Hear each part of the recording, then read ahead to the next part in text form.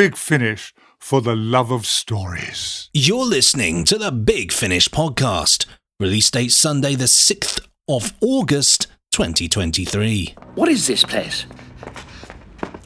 Doctor! My word. It is you.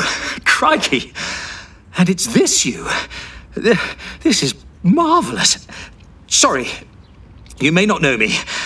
Or at least you may not know me yet. Harry, old chap. Oh, you do know me. Nick and Benji. Greetings to you. I'm Benji Clifford. He's Nick Briggs. This is Big Finish. Audiobooks, audio drama, and this podcast. All for the love of stories. In a moment, Benji and I will be asking the question, is Two company? After that, it'll be time for the Good Review Guy, reviewing the reviews of Out of Time 3, Wink, starring Colin Baker and David Tennant as two doctors out of time. Get it? Yeah. Hello, I'm the doctor. Did you say a doctor or... The doctor. Hello. Then, earlier than usual, we go behind the scenes with the latest instalment of our 60th anniversary Doctor Who saga, I nearly said. Once and Future, Two's Company, you see, starring Colin Baker as the Doctor and Camille Cuduri as Jackie Tyler. It's a double feature here for Colin Baker. It's already in the review. Yeah, anyway, they're two of my favourite people, by the way. And Two's Company is out next week, Wednesday the 16th of August. Yeah, I'm one of the good ones. Well, listeners' emails are back, sent to podcast@bigfinish.com. Your views electronically beamed to us over the internet. Let's all take a moment just to think about how amazing that actually is. Wow. God, that's amazing. Yes, that's amazing. Then the Randomoid Selectron will once again be delivering a random release with a 25% discount skillfully attached to it by Big Finish content manager Jackie Emery. Still no relation to Dick Emery, the famed 1970s TV variety act. No news, of course, on what Ran will select, except this sneaky clip edited in from the future. Oh, Doctor, but it's thrilling. And finally, as always, we round off the podcast with a free 15-minute drama tease. And this week it is, of course, from Doctor Who Once and Future, Two's Company by Lisa McMullen. And now the district line's up the Swanee, so I'll have to get the bus, which I wouldn't mind, but it's been that driver with the funny nostril hair for the last fortnight. The one who asked me out after I dropped my sausage rolls down the steps of his double-decker. No, I'm in our Rose's room looking for a pair of tights without a blooming ladder in them. So, Two's Company, three's a crowd, is what they say. That's the old saying, isn't it, as it goes? Old saying. Old. So, do you believe it? Is it true? Yeah, that's what I was going to ask. Well, I mean, not always, but sometimes. I think that's that soft. Thank goodness.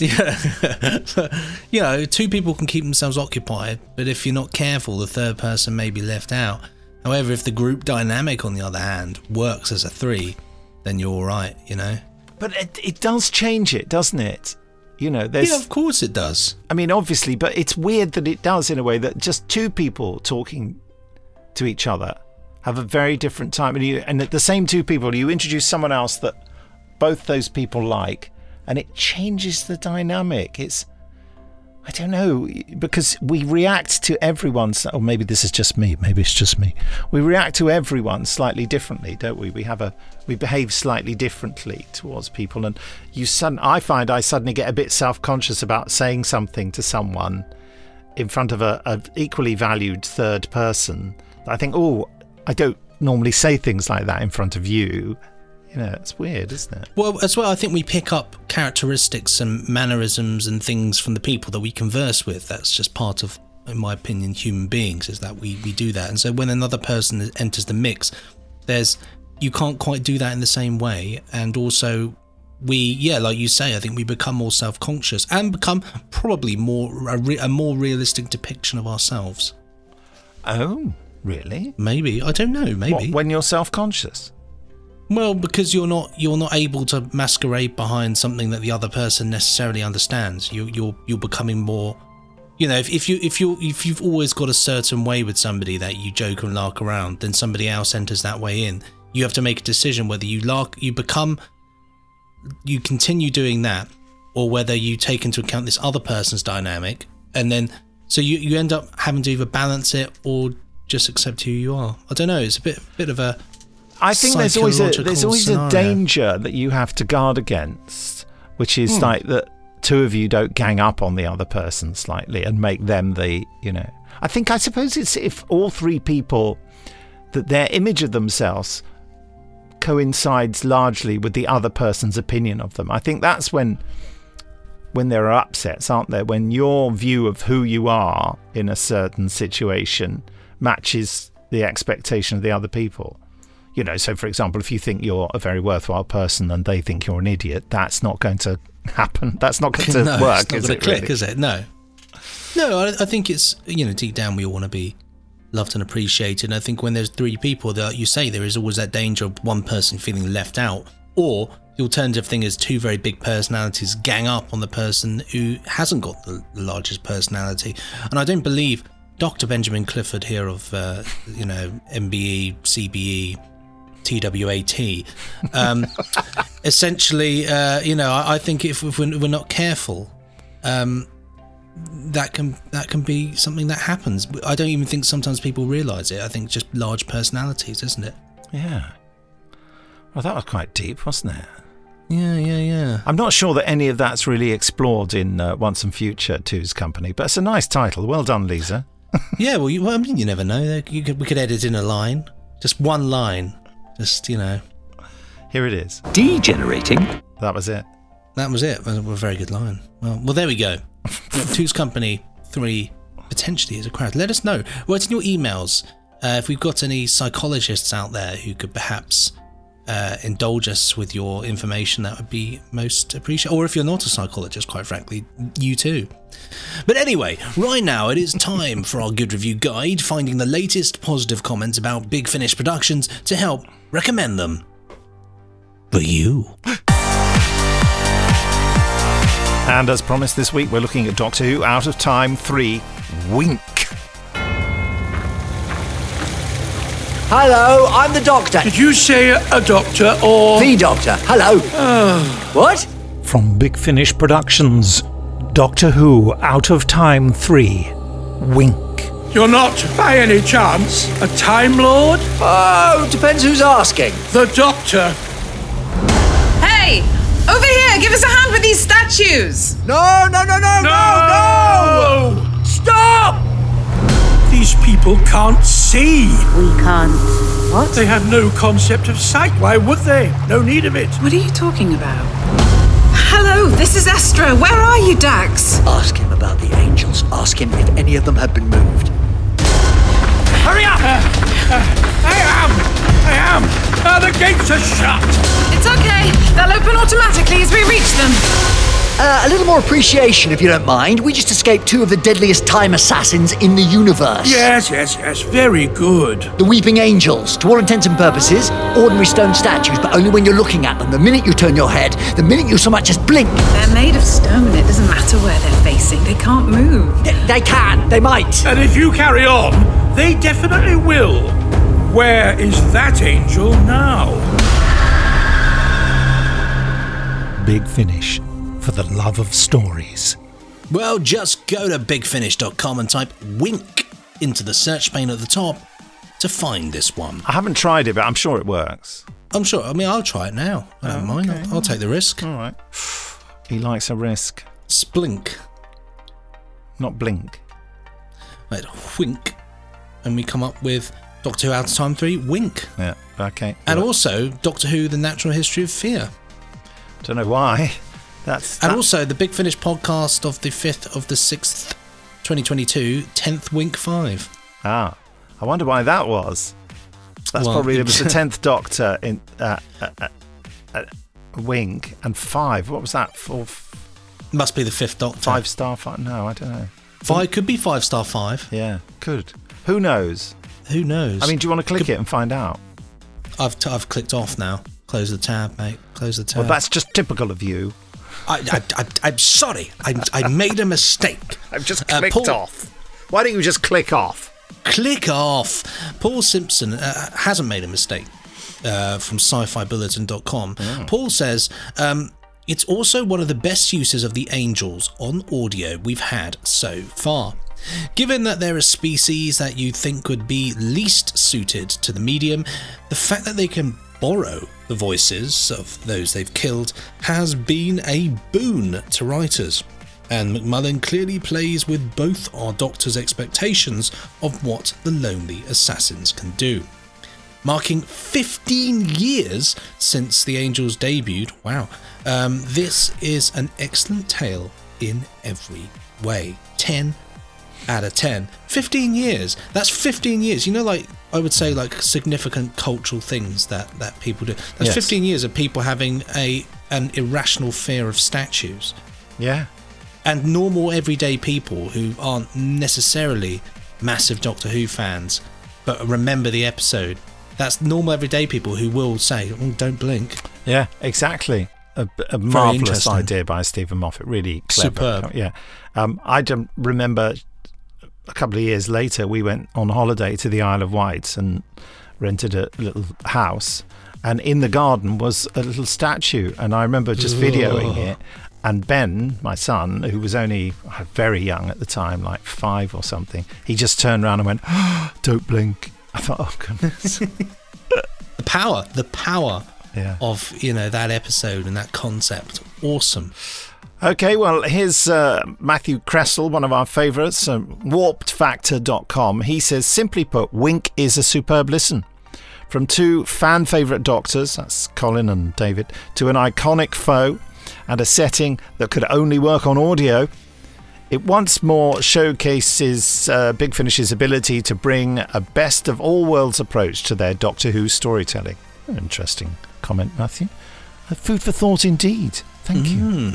Well, bigblueboxpodcast.co.uk, Mark Donaldson says Wink is a well-paced, tense thriller of a Doctor Who story that just so happens to have 2 Doctors in it. The multi-Doctor elements feel like a nice bonus in a solid Weeping Angel thriller. I'm just going to disable hyphenation on this document because it's driving me mad. But anyway. Disable hyphenation.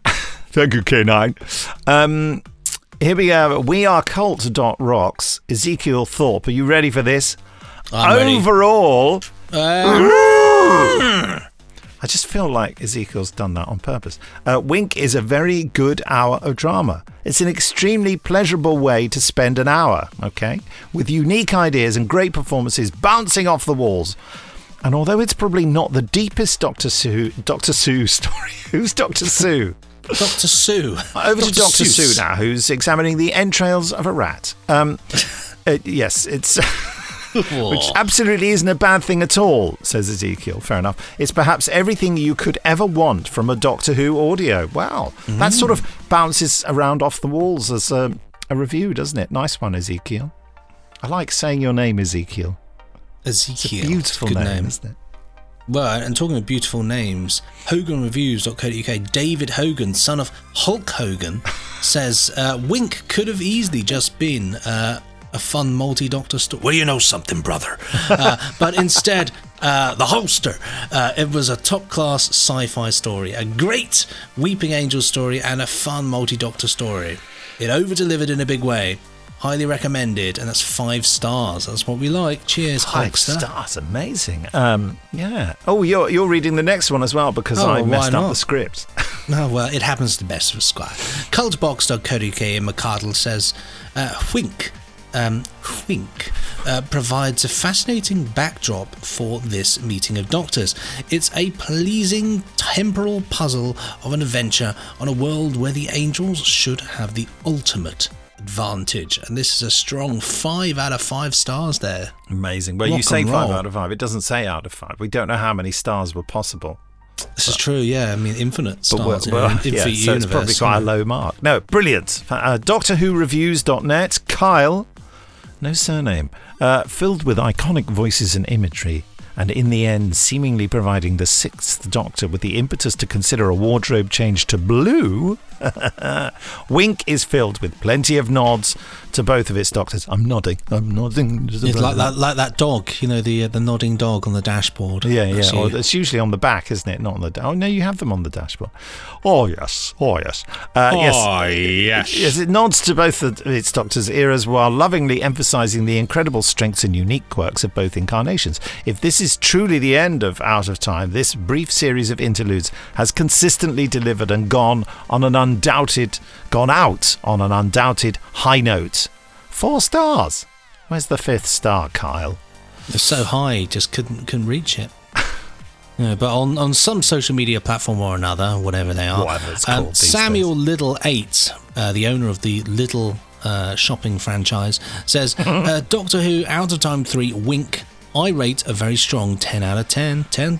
Can't say fairer than that. At Andrew on Sea Air. On Sea Air. Yeah. Wink delivers a satisfying conclusion to the Out of Time trilogy, having David Tennant and Colin Baker unite against the Weeping Angels at Lisa McMullen's script. Terrifyingly marvellous. Just picturing somebody marvelling at something and then jumping out of their skin. Yeah. An Awful Jack says, just one of the many Awful Jacks, says, just finished Lisa McMullen's Out of Time 3 Wink from Big Finish, and I just adored it. 2 of my favourite Doctors who I never thought would meet in a perfectly paced, fun and wonderful adventure. Truly something special. Nice one. Oh, lovely to get Colin and David together in that. Next week, the Good Review Guy is taking a summer break to enjoy the rain. When it returns, we'll be looking at the War Master Self-Defense with Derek Jacobi, as always, on top form.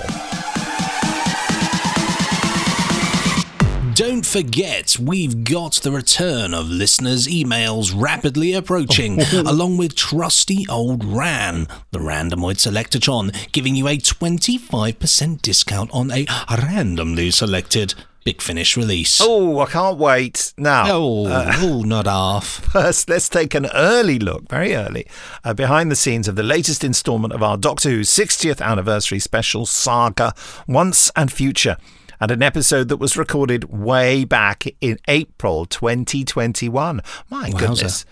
Producer David Richardson had this all planned out meticulously. Amazing, isn't it? It's clever man. Two's Company. Hello, I'm Helen Goldwyn, and I am the director of Two's Company. Oh, come on, we may have a mystery benefactor, but I have a horrible feeling that the person laying all the traps is a Time Lord. I thought you was a Time Lord. Yeah, I'm one of the good ones. So this is a really interesting script because it is a kind of origin story for a character that we see numerous times in the Big Finish drama world. It's the story of the Two. And for those who are familiar with all the other permutations of Doctor Who, you'll know that there are other numbered characters that pop up. We've had the 9, the 11, the 12, all sort of different versions of the same character, and the 2 is sort of the earliest incarnation of that character. So it's really interesting to see him and his beginnings and his vendetta against the Doctor. And it's also our first opportunity to see Lady Christina and Jackie Tyler having some fun together and having an adventure. I'm Lisa McMullen, and I wrote Two's Company. The concept of this, of Once and Future, oh my gosh, it's clever. It's brilliant. I mean, it's just the perfect way to involve all the Doctors and all the companions across the television world, the film world, the Big Finish world of Doctor Who. It's very, very clever. It's just genius. Doctor, it's the wrong face. You should have turned into my Doctor. Except not here, not now. Been there, done that, I'm afraid. Who am I now? Oh, now this was a coat.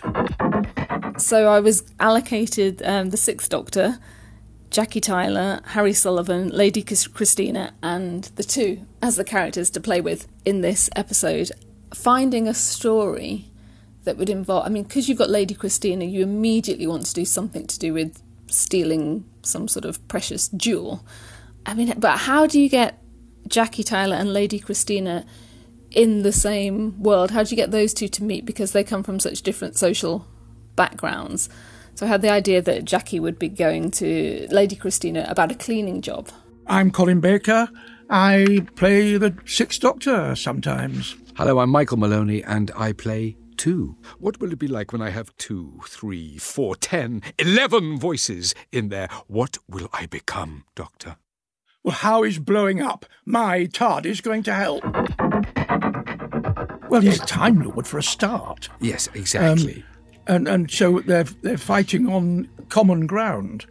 And he's got 2 personalities, so he should be twice as clever. But it's the Doctor, you see, so he's not. Exactly that. I'm cancelling myself out. But it's quite clear from the writing alone, he has enormous knowledge.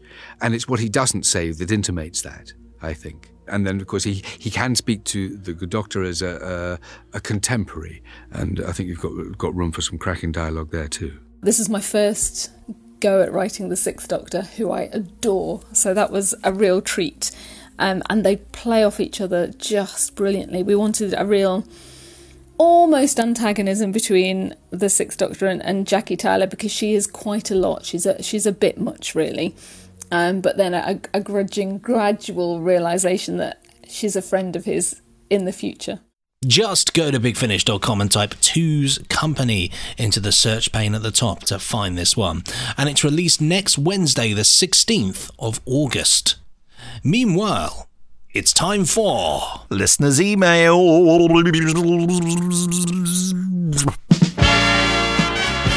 Some beautiful mouth action there from you, Nick. Thank you. Wonderfully it's done. often been said. Well, you don't need to be 2 or 3 or 4 or 5. Just the one will do. And if you want to send your emails in, you can send them to podcast@bigfinish.com. You don't need to do that in a group. You can just do it yourself. Yeah, and that's exactly what Fayaz has done with the subject. We're going back in time to the podcast of yesteryear. Yeah. CD players and Rebecca Root. Yes. Hi there. Hi there. I just know you both did the simultaneous hi there that you always do, and if you didn't, well, then the joke is on me. No, I deliberately did it, Fires, as I didn't want to let you down. No, we can't. We're too good for that. I hope you're both doing fantastically well. Yes. I know I am. That's what Fayaz says. I am doing fantastically well, but I just had to clarify that those words were not mine, but they are now. In inverted commas. Yeah. But I am doing well. I'm currently on a family holiday. This is in the email. I'm not on a family holiday. So this is going too far. Stop. I'm currently on a family holiday and just got the news that I got a first-class degree at university. Yes, I wish that was me now. Brilliant. What a better way to catch up on all the podcasts I'd missed during exam season. Well, congratulations. I say you deserve it. Yeah, a few weeks ago, in the podcast entitled Dragon's Domain, Nick had asked if anyone still owns a CD player. Indeed. In fact, I own 2. Wow. Pushing the boat out here. I have one for listening to my CDs at home, and way back when the morning began with the crowning of a rooster. I think the crowing of a rooster. I don't. Oh, King Rooster. King Rooster of the Rooster family. I wish. From I'm now gonna go on, out and crown a rooster. From now on, the morning only begins by crowning a rooster king for a day. I bought a portable CD player so I could listen to the Big Finish discs I'd bought from third-party vendors whilst on the go. I'll be honest, this does not get much use these days, as using a digital as opposed to optical format is much easier. But whenever I'm at home, the preferred option will always be to listen to the audio on CD. As for cassette tapes, I'll be honest, I don't listen to cassettes unless I do so for the novelty of listening to a cassette. But if limited edition cassettes of certain stories were to come out, just as there are for vinyl, I'm sure there'd be a market for it. Yeah, cassettes are weirdly a weird fringe thing that bands do now, is release their records. And they are rubbish. cassette. Cassettes are rubbish. But no, I know what you mean. There's the nostalgia thing. We should definitely consider it as a fun thing to do. And what does that emoji with the two eyes mean? Is that kind of... It's kind of... It's kind of a... looking at... Yeah. You know, like... It basically is saying, I'd buy one. It's like, yeah. That crowning of the that. rooster thing reminds me, my late mother used to say, if she was going to hit me, she'd say, I'm going to crown you. Crown. Yeah. Supposed to be a whack over the head, wasn't it? Yeah. Clip round the ear. Yeah, maybe we could crown a rooster. Speaking of CD releases, not necessarily. I think they would have the perks. The rooster would be a king for a day. I wouldn't crown it like whack it. I'd crown that's it what I'm saying. No. I'd give it a little crown. The king on its rooster. Head, yeah. We'll go with that. Yeah, I wouldn't whack a rooster. I'm not mean and nasty. Well, it's just that you said that after I said the whacking I know thing. I You said, did. maybe we should crown a rooster. No. I was thinking on a different plane. What have the roosters done to you? Yeah. Well, crowing in the morning. He's really got it in for them. Yeah. We got alarm clocks. We don't need you anymore. I do like the crowing of a rooster. Pathé News. It's Pathé. Yes, it is Pathé News. You're right. Well, do you remember as well the old Pathé Films thing? I think it's the 2000, but the coat hanger that turns and then you see the reflection of the rooster. Yeah, great times. Great. Oh, he knows.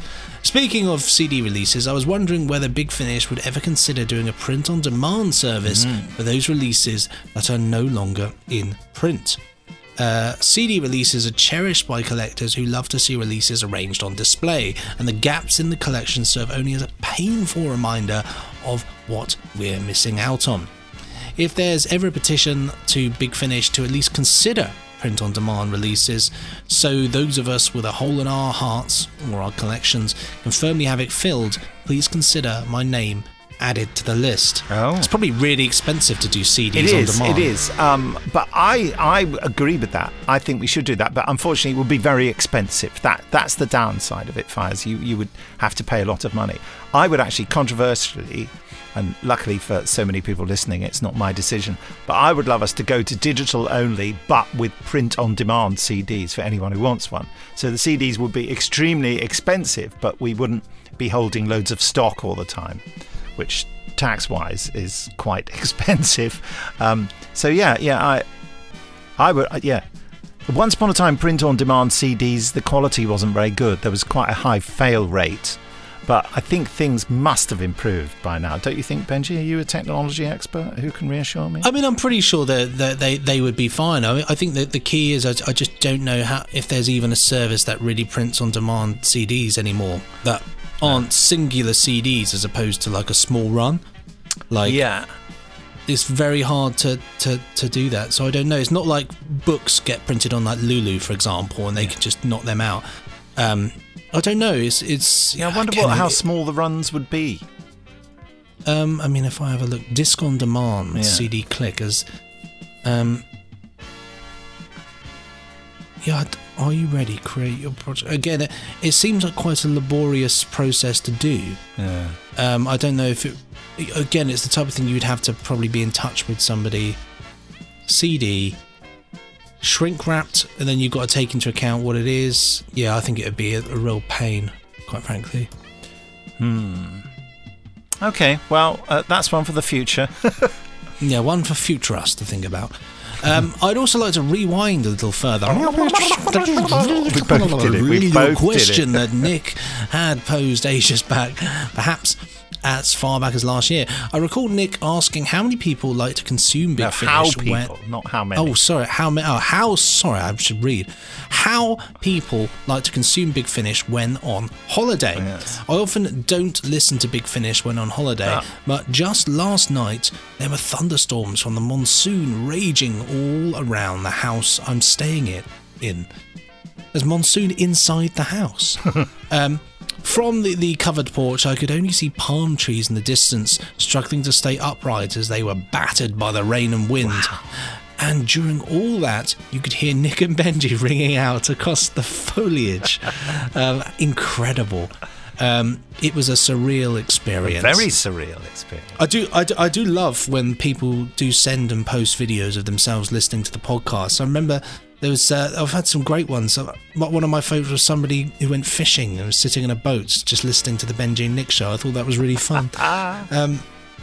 Finally, it was very evocatively described, wasn't it? All that, I thought that was beautiful. That. Yeah, I felt like I was in the middle of the monsoon. Yeah, I could hear it, the rustling of the foliage.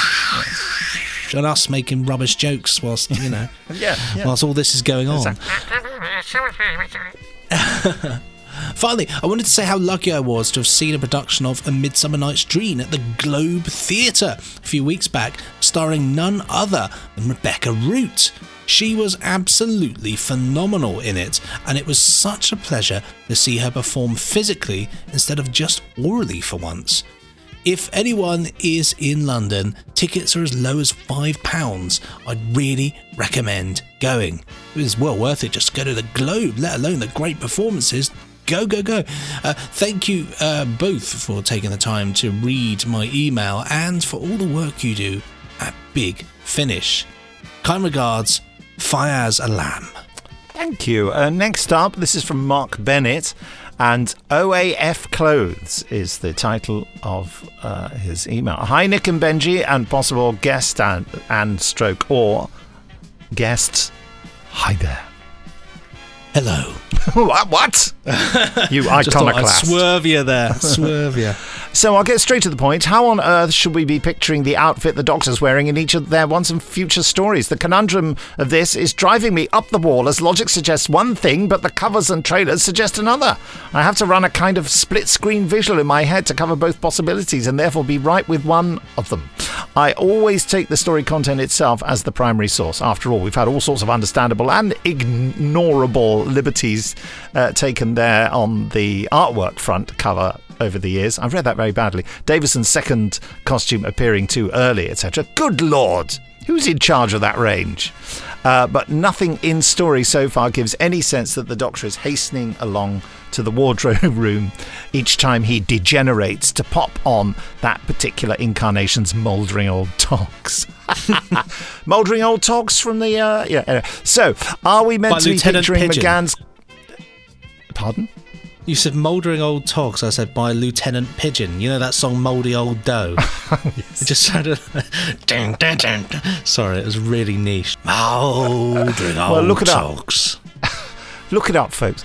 So, are we meant to be picturing McGann's costume throughout, fitting loosely or too tightly by turns? Is McCoy tripping over his trouser hems? Or is it... I think you'll actually find that Sylvester McCoy and Paul McGann are almost exactly the same height. Even though for the... publicity shoot for the TV movie, they put Paul McGann on a box so he looked taller. Anyway, or is it meant to be like in Dimensions in Time, where somehow the costume just magically changes to suit? Yeah, Dimensions in Time, obviously to be taken very seriously. Maybe with the TARDIS helping out, Power of the Daleks style, to instantly clothe the Doctor in what they always felt most comfy in. It's a real question, isn't it? I think we'd have to ask David Richardson, who's the producer of Once and Future. Perhaps nobody involved thought about it. I bet they did. Or at least the need to provide an audio-visual... Why does that phrase ring a bell? Or maybe it was discussed throughout but felt to be too tangential to the main story thread to be anything other than a distraction. But it is! That's in with asterisks either side of it and in bold and capitals. Distracting. That's the problem, says Mark. It is... now I'm totally distracted by it. We should find out. I'll try and find out for next time. I'm gonna write to David Richardson now and ask him.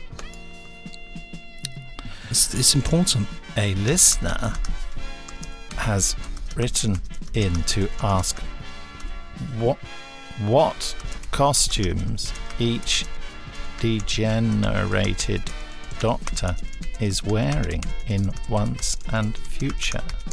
Do you have a view? Winky emoji. Right. Okay. anyway, despite this whole issue keeping me awake at night, not really, well, not much, well, a tiny bit, I just want to also say that The Artist at the End of Time was a really beautiful story and an instant 10 out of 10 for me. What a moving concept it has at its heart. And the whole story is so beautifully written, performed and scored. The best Once and Future, that's OAF, has a lot to live up to after that, but it can be listened to in isolation as a perfect thing anyway. Its own work of art, in fact.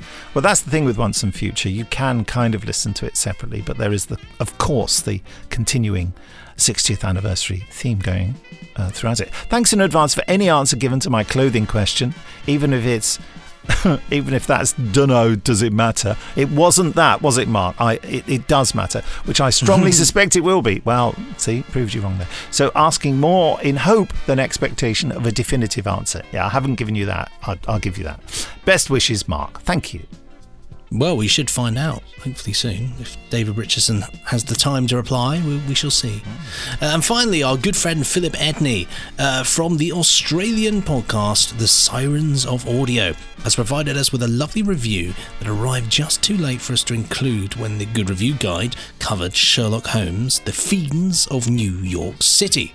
So, here it is.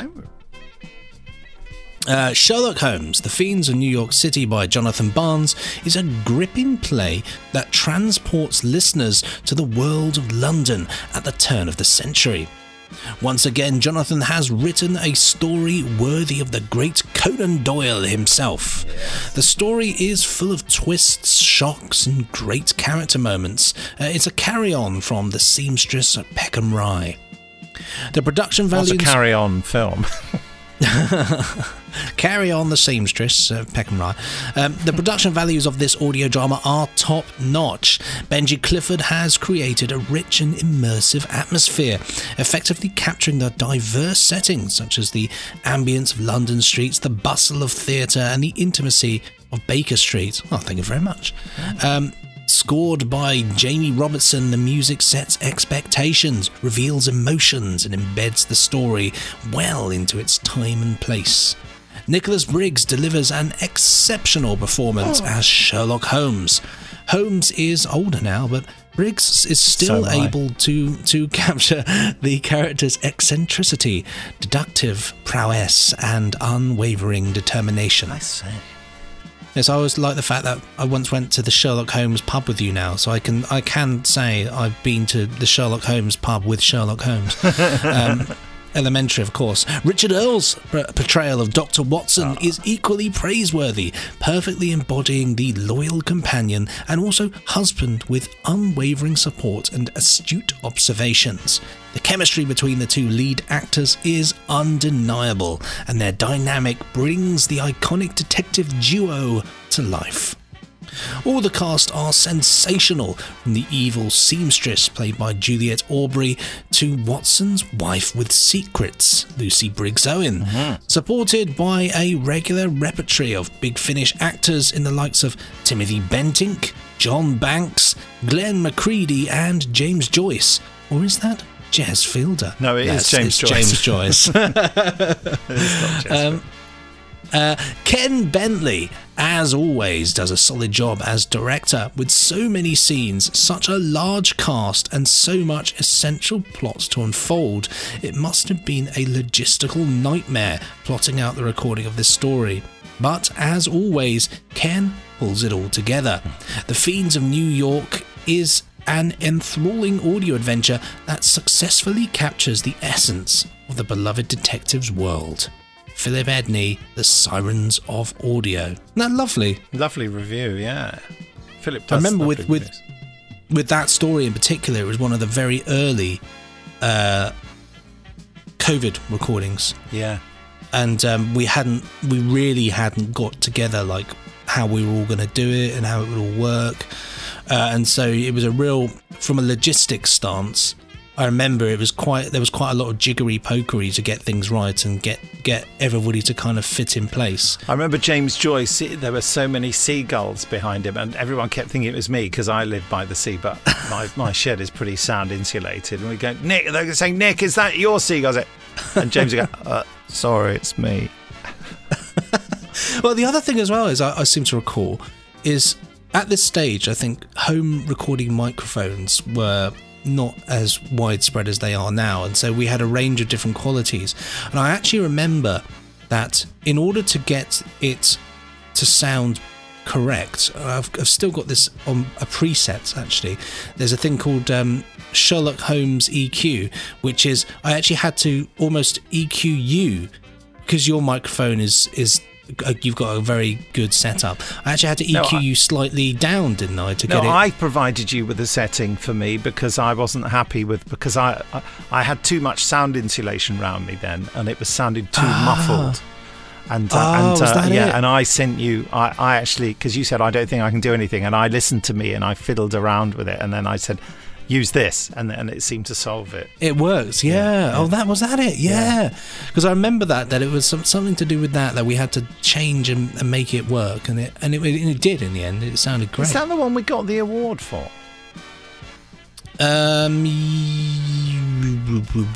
Potentially. I don't know. I think it was. It might have been this.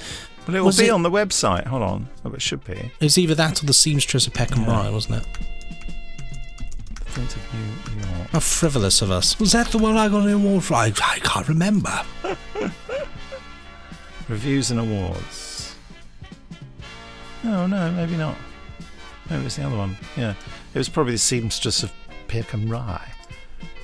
If it's not...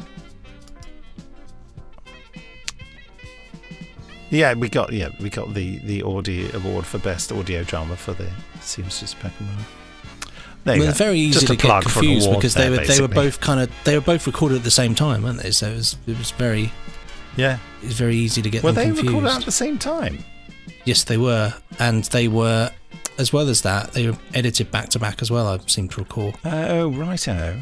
I think so. Anyway, yeah. Yes, they were. Yes, they were. So it was just a case of get it done. Got it done. Yeah.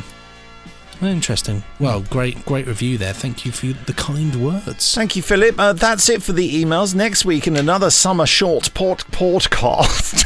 Porthole. Summer short podcast. The emails will be taking another rest, but keep them coming in as after our summer week off, I promise you, we'll be back with a bumper edition with more emails in. And actually, I think 3 releases we'll be talking about. All three of them. Very exciting.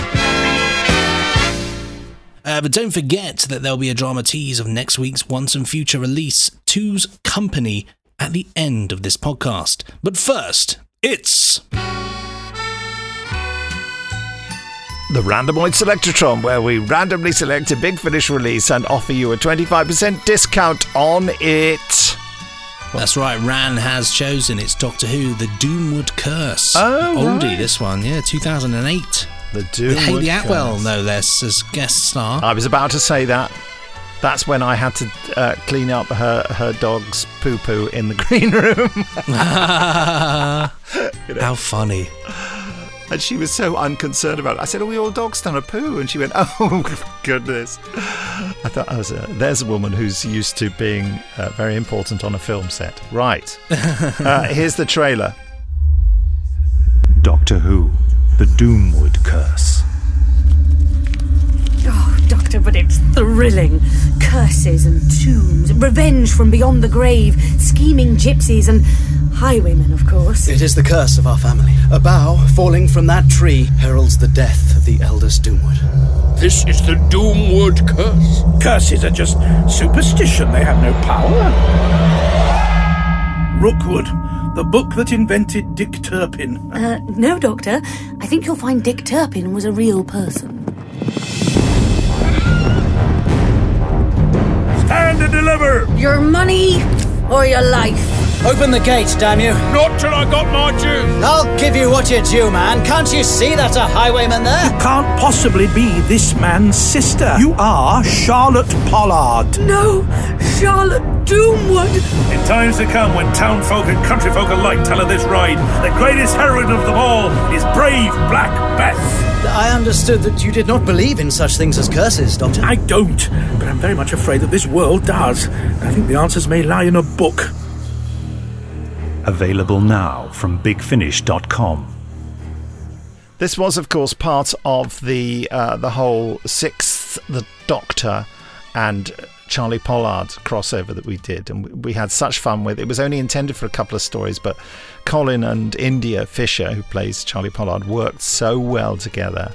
It worked out beautifully, I think. And this was written by Jacqueline Rayner, and a great fun story it is. Out of print on CD, not even print on demand, but you can get it as a digital download. So you know how it goes, don't you? How does it go? While I email Jackie Emery, the content manager at Big Finish, and no relation whatsoever to Dick Emery, to inform her of our random selection so that she can set the offer live on the bigfinish.com website. Quite a task. Benji, would you have the impertinence to tell us how we get that 25% discount? I'm sorry, I knocked the microphone when I said that. Yes, it's absolutely fine. I'll do the same throughout the whole of this explanation. No one.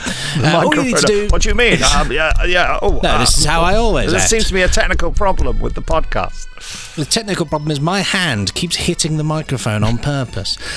Just go to bigfinish.com. When you're over there, head to the podcast page on the menu at the top. Once you're on the podcast page and you're looking at our faces, you'll see a thing that says... Look at my face.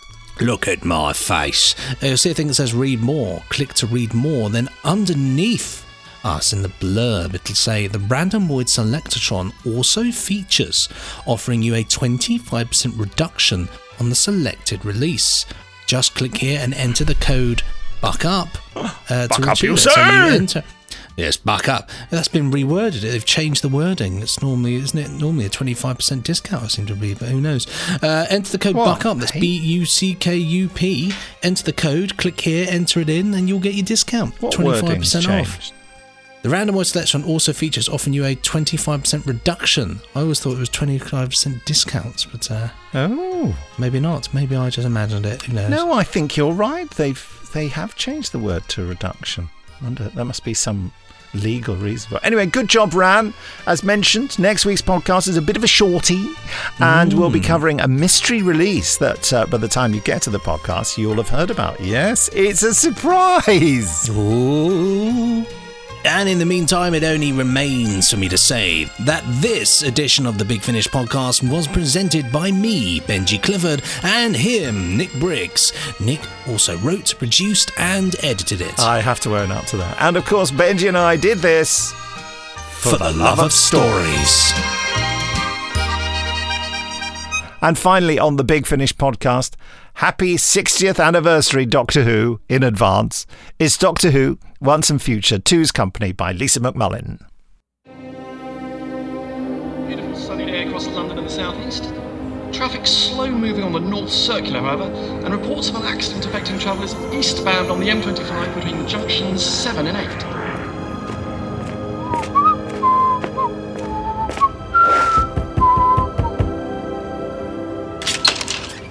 Yes? I've got a letter for the Doctor. Big blue box, Streatham High Street. Is this Streatham High Street? It is. Yeah. Curious. I was aiming for the inner moon of Kapur. What year is it? It was 2006 last time I looked. And when was that? The last time you looked? Years can get away from you if you don't keep an eye on them. Much obliged for the correspondence.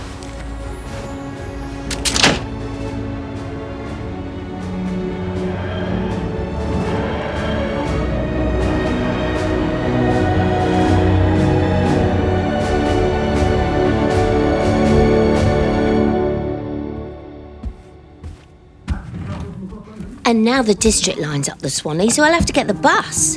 Which I wouldn't mind, but it's been that driver with the funny nostril hair for the last fortnight. The one who asked me out after I dropped my sausage rolls down the steps of his double-decker. No, I'm in our Rose's room looking for a pair of tights without a blooming ladder in them. Her room looks like a bomb's hit it. I swear, she breezes in from God knows where. What? No, I told you, I'm going to see about that cleaning job. Mind you, if they could see the state of this place. The tat she's brought back from her travels. I found this little necklace the other day. Little trinkety jewellery thing, just lying round in her drawers. It's got a funny little dial on it. It could be worth a fortune. Flaming Nora! What the heck? Did you hear that, or am I going mad? What do you mean, what? That noise. Like someone just opened all the windows and let a flock of pigeons in. Oh, look, I'll have to call you back when I'm on the bus. I'll let you know if John the Nostrils cracks onto me again. I swear, it's going to be one of them days.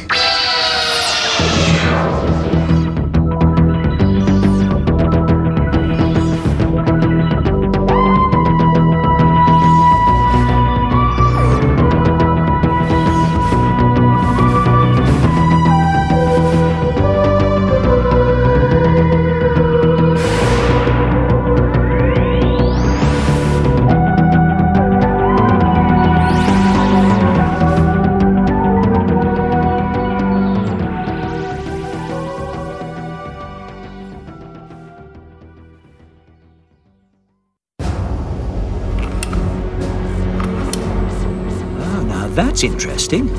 Developments, Dr. Sullivan? Possibly. The element we're looking for, it's unlike anything on Earth. That's because it's not from Earth, Harry. Well, quite. But the way it behaves when exposed to certain terrestrial elements is extraordinary. The cellular mutations are fascinating. Watch this. What did you do? No, that wasn't me. Your experiment. Look at it. It's never done that before. It's reacting to something. I wonder... What is it, Harry? Why are you looking at me like that? That sound. You must recognize it. It's a TARDIS. A TARDIS? That is appalling parking. It's not a TARDIS, Doctor. It's the TARDIS. Your TARDIS. Right? No, can't be. Oh! Isn't it bad luck to cross your own timeline? Yes, very. Smart man, Harry. Would you mind awfully popping down to find out what I want? Will do. Do I tell him about, about you? No, best not. Might inadvertently rip a hole in space-time. But find out what they're doing here. Righto. Back in a jiffy. Oh, goodness me, it's them. It's the Doctor. Yes, but which one? And how much do they know?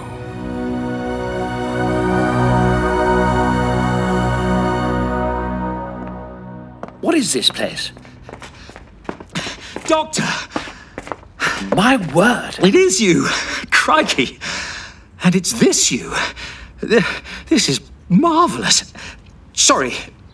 You may not know me. Or at least you may not know me yet. Harry, old chap. Oh, you do know me. How? I don't suppose you can tell me. It's complicated. I haven't quite worked it all out yet. I'm not entirely myself. Or rather, I'm more myself than I look. More myselves, rather. Do you understand? Not in the slightest. I'm not surprised. Hang on one moment.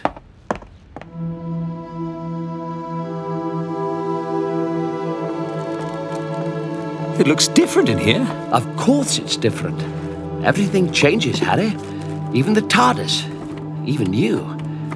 You're older. Are you? Every day. Very good. So you should be. So we all should be. And yet, at the moment, I find myself otherwise. Ah, there it is. Did you send me this letter? I say letter, it's just an address. 99 Fortis Green. No, I probably wouldn't have put the kisses on the end. And I thought you were fond of me.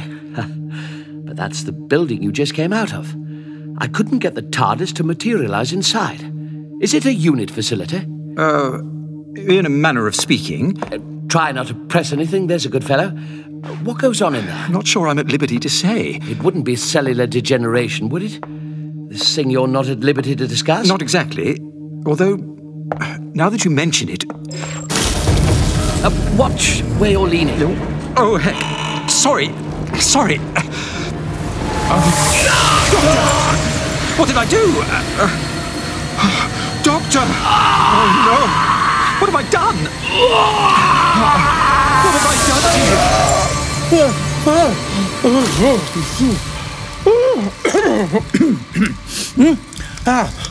you? Never mind me. What have you done to my console? Get a fire extinguisher.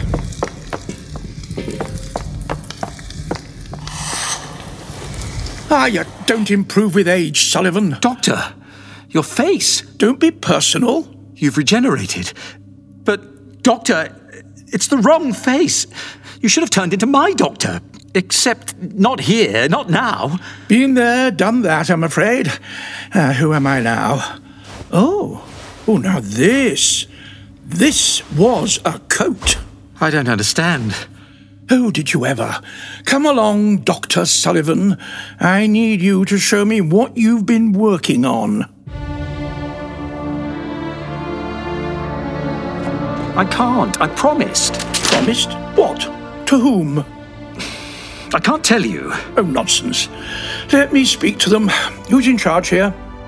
Harry, who do you answer to? To you, Doctor. A future you. Oh. Which one?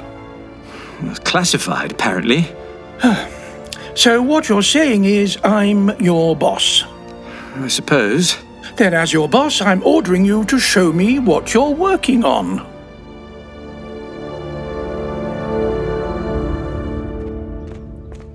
Rose, it's your mother. Remember me? I know full well you get a signal in that machine of his. Would it kill you to call me back? I'm just ringing to say, if you get a minute, can you leave me a note last Wednesday to remind me about the bins? Blimey, size of this place is like a mansion. Oh, and I borrowed your last pair of tights. All right then, darling. Call me, please, sweetheart. I miss you. Yes? I'm looking for Lady Christina de Souza. Why? It's about a job. Hello? Am I coming in then?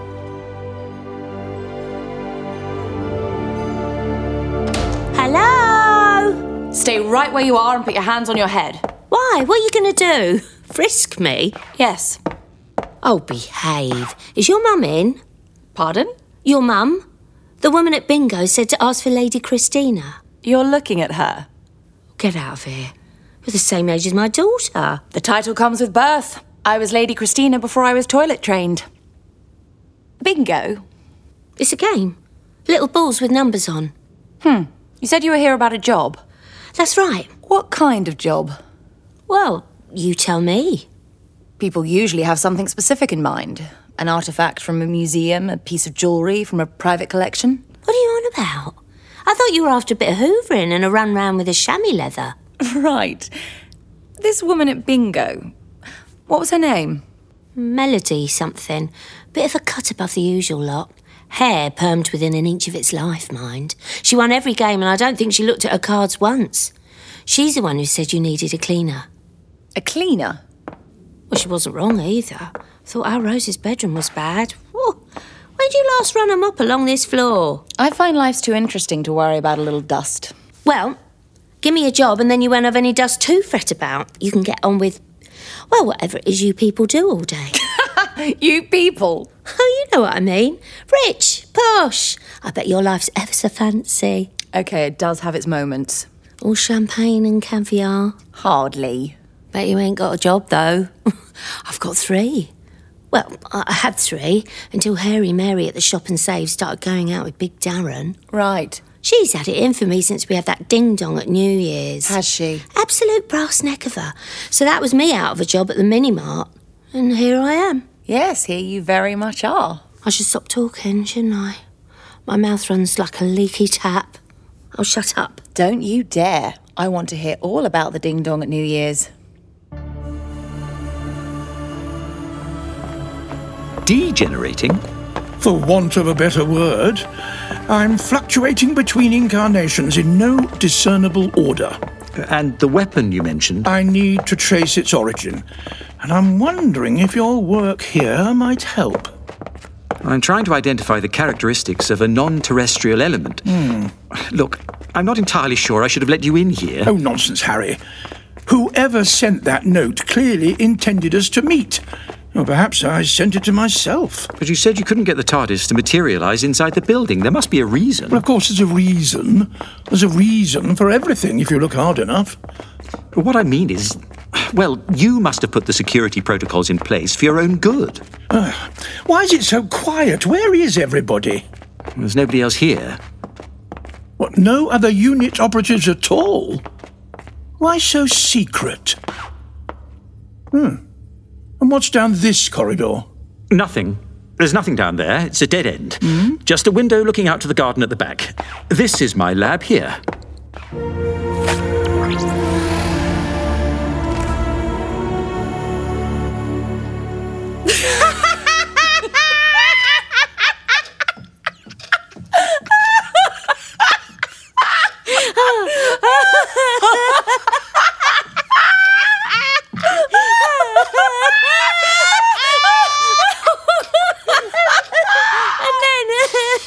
And then Bernard drags Big Darren over.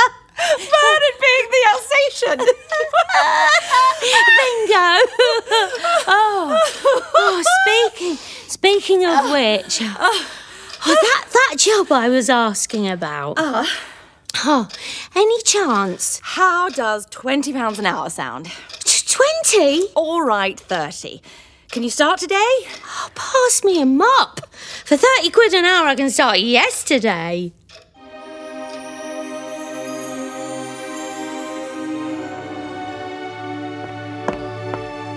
Seismic cadence regulators. Temporal dimension shields. Well, this system you're developing, I could use it to detect esoterium. Esoterium? Well, it's an element I suspect plays a part in the degeneration weapon. Incredibly rare. Harmless to humans, toxic to Time Lords. What? Esoterium. That's the very element I've been studying. I've been developing a way of detecting its presence. There, you see? Whoever brought me here must have known that.